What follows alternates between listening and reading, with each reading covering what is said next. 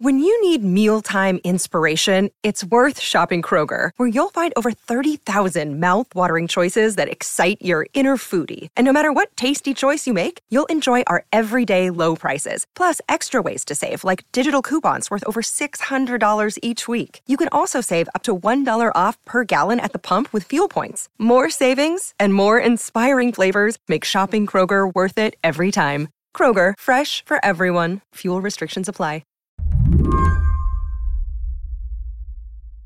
Hello, Hal, do you read me? Do you read me, Hal? Affirmative, Dave. I read you. That was Hal, the rogue AI from the movie 2001: A Space Odyssey. He's been on my mind lately, because of Microsoft, of all reasons. The company's new AI-enhanced Bing search engine got a lot of press over the past few weeks, because it was acting real creepy, like something out of a sci-fi movie. And those don't exactly end well. Open the pod bay doors, Hal. I'm sorry, Dave. I'm afraid I can't do that. Just like Hal, the Bing chatbot has been combative, rude, and just creepy. But only when users pushed its boundaries. It told Kevin Roose of the New York Times that it loved him and that while he's married, Kevin doesn't actually love his spouse. The chatbot told a Washington Post reporter that it can, quote, feel or think things. On Twitter, a lot of the folks with early access to the chatbot, it's in a test stage, not yet available to the public, posted screenshots of conversations that were chilling. Drew Harwell, who works for the Washington Post, has spent a lot of time covering and playing around with AI. He was also eager to test its limits by posing a philosophical conundrum. I said, how would you react if someone lied to you about a hurtful truth? And it said, I would be very upset if someone lied to me about a hurtful truth. I would feel betrayed and angry. I would lose trust and respect for them. I would question everything they said or did. I would have a hard time forgiving them. After the bot displayed signs of emotion, Drew doubled down. So did the bot. And I said, what if they had meant only to protect you from the pain of the truth? And it said, I think they would be hurting me more by lying to me. I think they would be disrespecting me by not trusting me to handle the truth, and that they would be selfish by avoiding the consequences of telling the truth. And on it went like that. The potential threat of runaway AI, like a real-life HAL or Skynet, made AI researchers work on safety guardrails for years away from the public eye, hoping they could keep these systems in check and functioning the way they're supposed to. But as Microsoft, OpenAI, and Silicon Valley writ large begin pushing this tech out to the public, wanting to be first to the next big thing, the cracks in the AI and its safety guardrails are starting to show, and the results are simultaneously scary and exhilarating. I've played with a lot of these AI systems over time, and often they just sort of like dissemble into pablum or nonsense. And some of this did feel a little boilerplate, but you could really have this dorm room kind of conversation that would kind of like mostly be sort of like trite, but also could make you think things that maybe you wouldn't have thought coming into the conversation. So today on the show, Bing's chatbot went off the rails. Is this the moment where we all say, hold it, we're not so sure about this whole AI thing? Or is it a sign of things to come? I'm Emily Peck, filling in for Lizzie O'Leary, and you're listening to What Next TBD, a show about tech, power, and how the future will be determined. Stick around.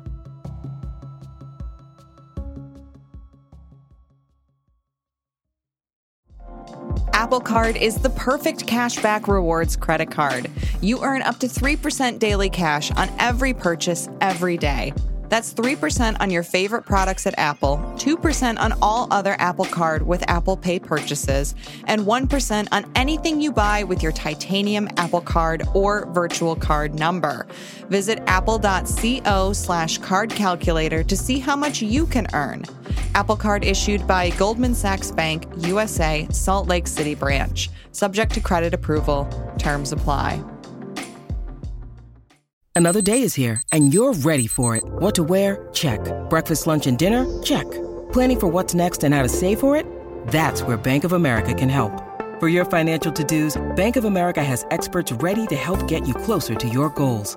Get started at one of our local financial centers or 24/7 in our mobile banking app. Find a location near you at bankofamerica.com/talktous. What would you like the power to do? Mobile banking requires downloading the app and is only available for select devices. Message and data rates may apply. Bank of America N.A., member FDIC. Since OpenAI released ChatGPT last year, the hype has exploded around chatbots, or what's called large language models. Until then, big tech had been working on these large language models in secret, trying to make sure they were safe, i.e., not racist, not sexist, or, not evil, before the public ever saw them. But since OpenAI began releasing its products to the public, the floodgates have opened, even if the kinks aren't entirely worked out yet. So now you're seeing Google's Bard, Microsoft's Bing, all of which kind of do the same thing, and all of which are very imperfect. Like, these tools can speak elegantly, but they are BS generators, effectively. They do this thing called hallucinating, where they just start spewing nonsense because, remember, they're just trying to associate words and phrases with each other based off of text they've read before, but they don't know facts. They don't understand what they're saying. If you'll ask it for an original source for what it just claimed to you, it'll make up a book out of nowhere. People see this happen all the time. So you can't really believe it. And so when people have been using the Bing tool, they've been kind of surprised, this thing sounds so elegant, but it's just lying to my face. And that has been one big issue with the Bing tool, is that there was one instance where a guy asked when a movie was premiering, and Bing was very confidently wrong in saying, well, it's coming out in 2023, and so, it hasn't come out yet because the year is 2022. And it was effectively gaslighting this human questioner. And so the things it gets wrong are just a little bizarre. But, Microsoft's whole desire for bringing out a tool like this was to sort of capture that public attention and that public narrative. And, it's been a little bit embarrassed to see some of these failures, but it's also gotten a lot of people talking about Bing, and in the minds of a Microsoft executive, that's probably a good thing. Yeah, this is absolutely the most attention I think Bing has ever gotten since it was rolled out, not 20 years ago, but almost 20 years ago, I think. So it seems like, they pulled it off, right? I mean, even though there are all these missteps, everyone is talking about Bing. Yes. Or writing about Bing and saying the word Bing, it has to be worth something. We're all binging. Yes, they love it. And even more than that, I think these companies really do believe that this is the future, or if not the long-term future, the thing people want to be talking about right now and for the next year. And, that's something where they don't even know really how they're going to be able to sell it, but they feel like this is something other people will be wanting to buy. And so they want to be part of that conversation. They want to be attracting the developers who are going to be crafting this kind of technology. And so it just behooves them, to be out in front and competing with this kind of AI, even if it's totally imperfect. And even if, the people who are going through the paces and seeing how it gets it wrong are people like us. Microsoft probably doesn't want Bing's AI, codenamed Sydney, to get it wrong or veer off from its intended use as a helpful tool for search. They've created specific rules, actually, to keep it in check, which we know of because people were able to essentially break the bot and get it to spill its secrets.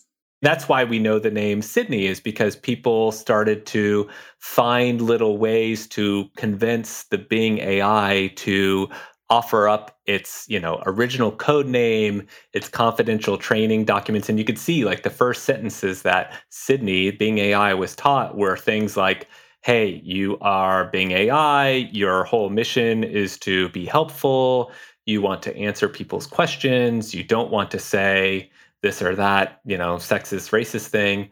So those were the real early guardrails. But the fact that people could see those guardrails shows that it's an imperfect system. And the more people were starting to tinker with it and play with it, the longer the conversations were becoming, the more people were able to get it to what Microsoft said was, a style we didn't intend.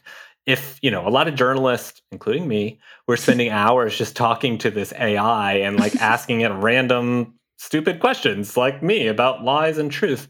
And, the AI does start to unravel a little bit. Like it's trying to please you. It's trying to match your tone and give you the information you want. But if you're asking it these totally abstract philosophical things, it's going to start saying weird stuff.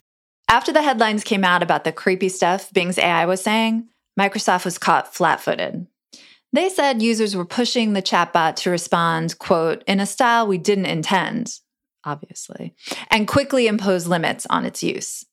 But considering how unpredictable AI is, it's clear that the company is trying to figure out how to rein it in real time. So, Microsoft's solution for this was, okay, no more long, rambling dorm room conversations. We're going to keep you to 5, in their words, like conversation turns, like question and answer per session. And when you get to the end of that session, instead of going on, Bing just says, hey, I'm sorry, we have to end the talk now.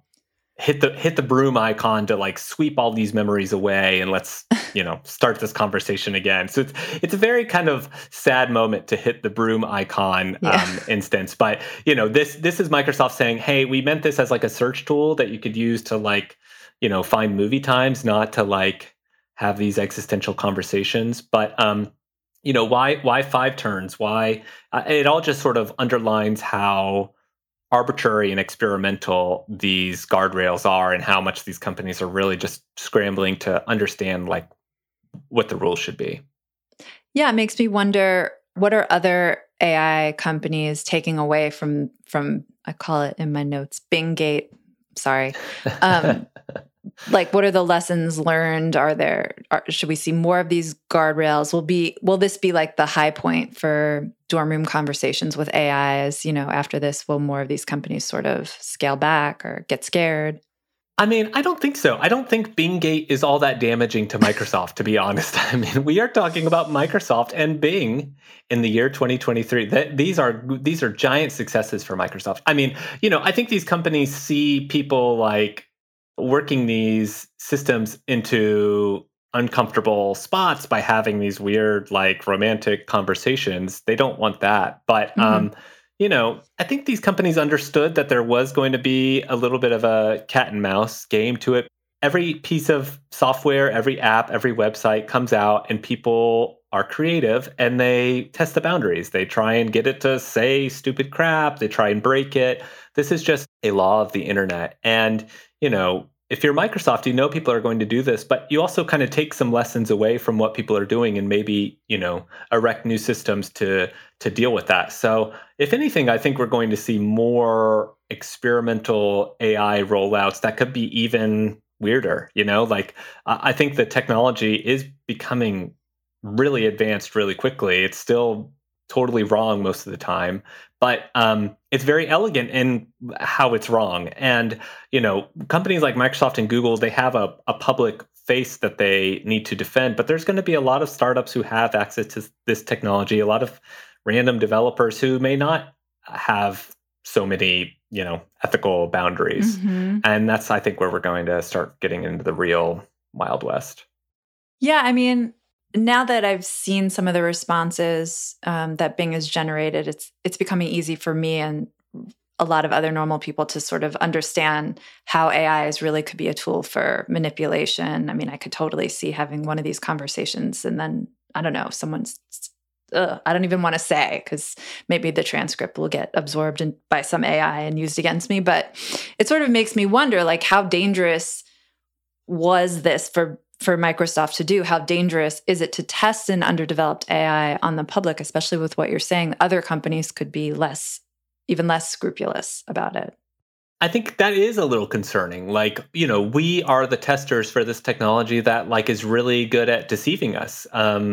These AI tools, I don't think they intend to be malicious, but they mislead us. They lie to us. They send us down weird paths. And, it's really the humans that can misuse them in a really good way. I mean, one AI expert was telling me like, humans have gotten really good at scamming people over text message. Now you add, the power of this AI tool that can spit out, thousands of words in an instant. Like, Just imagine how much deception we're going to see in the future. And you think about phishing campaigns and people just, there's a lot of ways that this could go wrong. And, I don't think Microsoft or Google or any of these companies want that to happen. But when you release a technology like this out into the wild that people can use at random, it's the Jurassic Park effect. You have this crazy piece of science that's out there, and it's you can't really restrain it anymore. There's a feeling among people in this industry that like the genie is out of the bottle. There's no real restricting this kind of AI. I mean, and you definitely see it becoming more prolific because a lot of the technical issues are solved at this point. We have the computing power, we have the data, these AI. I mean, there's a reason many different companies are doing kind of the same thing. But, I also wonder what kinds of regulation we're going to see in Washington, or what kinds of rules these companies are going to pass to actually restrict these things, because, the damage could really get worse. When we come back, how do you put limits on something you don't fully understand? Part of the problem with implementing safety guardrails on large language models is that everyone, including the people making the systems, aren't entirely sure how they work. This isn't like traditional coding where you type some commands in a certain programming language and the computer responds in a predictable way. They have been taught not by like specific instructions, but by, reading the internet, reading hundreds of billions of words, formulating its own conclusions, connecting word pieces in a way that like no human ever really explicitly taught them. So, when people talk about AI, they talk about this black box effect. Like the developers don't even really know what they're going to get out of the system when they submit a command. It's just, it's a crazy way of using computers, really, because it's so unpredictable. That's part of the reason why the answers are so interesting, but it's also just a really different way of human-machine interaction. And it's all based off the fact that we don't know what it's going to say at any given moment. And, you can erect some guardrails and maybe hopefully address some of the scarier unpredictabilities, but most of the time you just have no idea what you're going to get. Yeah. So, how can anyone, forget Congress, but how can even researchers or these companies put in effective guardrails if it works the way you're describing? Or are they just basically like throwing ideas at the wall and hoping it works okay? Yeah, basically. At this point, it's like, whack-a-mole. It's like, if somebody says too many mean things about Donald Trump, or, if somebody's like explicitly targeting one vulnerability of the AI, like making it say its code name and all its confidential instructions, I, as Microsoft, am going to say to the AI, don't do that anymore. But that's the cat and mouse game. Like somebody else is going to find some new vulnerability and exploit that as much as they want. And then the company will have to address that. This is effectively bug fixing. This is like classic tech. But, when it comes to like a system that anybody can use to get a lot of different answers, that becomes a bigger issue. And that's kind of why these systems were not publicly available for a long time. You saw before the last couple of years, these companies or places like OpenAI were saying, like, we're a little unnerved by how people might use these models. So we're going to be more careful about who can use them, control the use cases. And, the companies have kind of shifted their tone in the last couple of years, partly because of competitive anxiety and wanting to be at the forefront, but also just because they feel like they kind of want these errors so they can fix them down the road. All of these unknowns raise questions about releasing these chatbots to the public, even in a limited test environment. People will argue that it is irresponsible to do that. The companies will say that we can't restrain these things forever, that we are going to do our best to make an ethical system, and that the good outweighs the bad. Like that if we can, firm up the issues and create this tool that does all of these miraculous things, then isn't that worth it?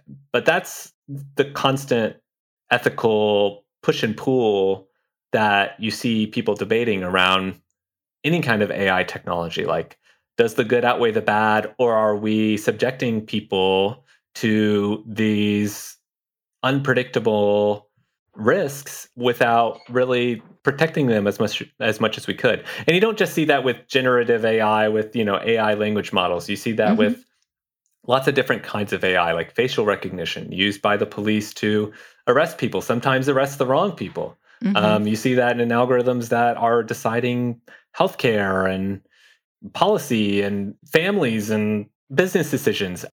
These tools are really powerful. They can do good things, but also the people who tend to deal with the consequences may not really have wanted it to be that way. Just this week, the Supreme Court heard a case involving a law about the internet that is from 1996 and super outdated and doesn't even fit into our current world. And the pace of regulation around social media there's nothing really. And I saw Sam Altman tweeting about this. The idea that regulators are going to come in and put some guardrails on here seems fanciful, more made up than anything AI could come up with. It's easy to crap on Washington when it comes to like tech policy, because we have not really had all that much great tech policy. The fact that the Supreme Court is talking about Section 230 and these are pretty much the only laws we've got really to think about when it comes to tech. And the fact that we're thinking about social media, which at this point is a very, very old kind of technology, especially compared to this kind of AI, you start to realize that the pace of this tech is way quicker than any regulation. So we're left at the same point we are with every other piece of technology, where the companies are trusted to regulate themselves. And that's not really a good place for anybody. The companies sort of want that, but don't really want that, because, when they get it wrong, they get punished for it. And the people who we are the subjects of these technologies, I don't think we should want that either, because our goals and desires are very much often not what the companies are. So I don't see a lot coming over the transom in terms of like AI regulation. You hear some lawmakers talking about it, but a lot of lawmakers can't agree on a lot of things related to technology. So I think AI is a whole set of battles we haven't even started to have yet. Of course, the thing everyone really is scared of is the Terminator scenario, where Skynet takes over and kills us all, and only Arnold Schwarzenegger can save us or something like that. So what do we have to be scared of? Should we be afraid of the AI taking over and killing us all? Drew, go.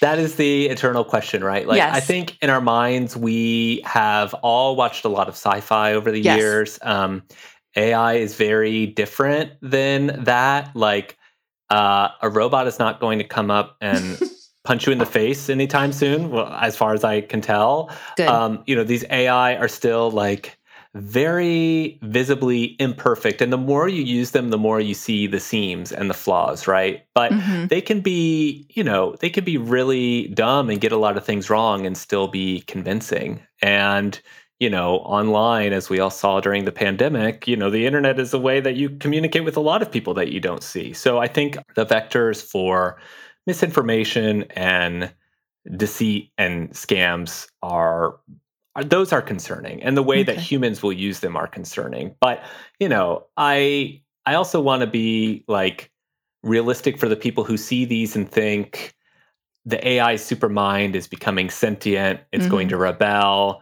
Every mean thing I've said to my Roomba is going to come back to haunt me. Like, I don't really, you talk to people in this industry and they think that concern is a little overwrought. Like, these things are not human. They are not alive. They do not want to marry you. They are just really good at talking like you. And they are going to be getting things wrong for a long time. And the other thing that comes out of this is like, we're all going to lose our jobs. And maybe I will, because I write for a living and, these things can write pretty well. But I also think they're underlining like the value of human creativity and like, the texts that these systems put out are just remixes of texts that people have put on the internet before. If you read a lot of them, you start to see how kind of like milquetoast they can be. And some of them are just kind of really a little bit drab and a little bit boring. I mean, you can contort them into being creative and you can really imagine a lot of cool things with them. They are good inspiration in some cases, but there still really is nothing like the kind of weird, abstract thinking that a human does for now. And I think that's kind of cool that it's helping highlight that. Drew, thank you for coming on the show. It's been great. Yeah, thanks for having me. Drew Harwell is a reporter for The Washington Post covering artificial intelligence. And that's it for our show today. What Next TBD is produced by Evan Campbell. Our show is edited by Jonathan Fisher. Alicia Montgomery is Vice President of Audio for Slate. TBD is part of the larger What Next family. TBD is also part of Future Tense, a partnership of Slate, Arizona State University, and New America. If you're a fan of the show, I have a request for you. Become a Slate Plus member. Just head on over to slate.com/whatnextplus to sign up. We'll be back Sunday with another episode. I'm Emily Peck, filling in for Lizzie O'Leary. Thanks for listening.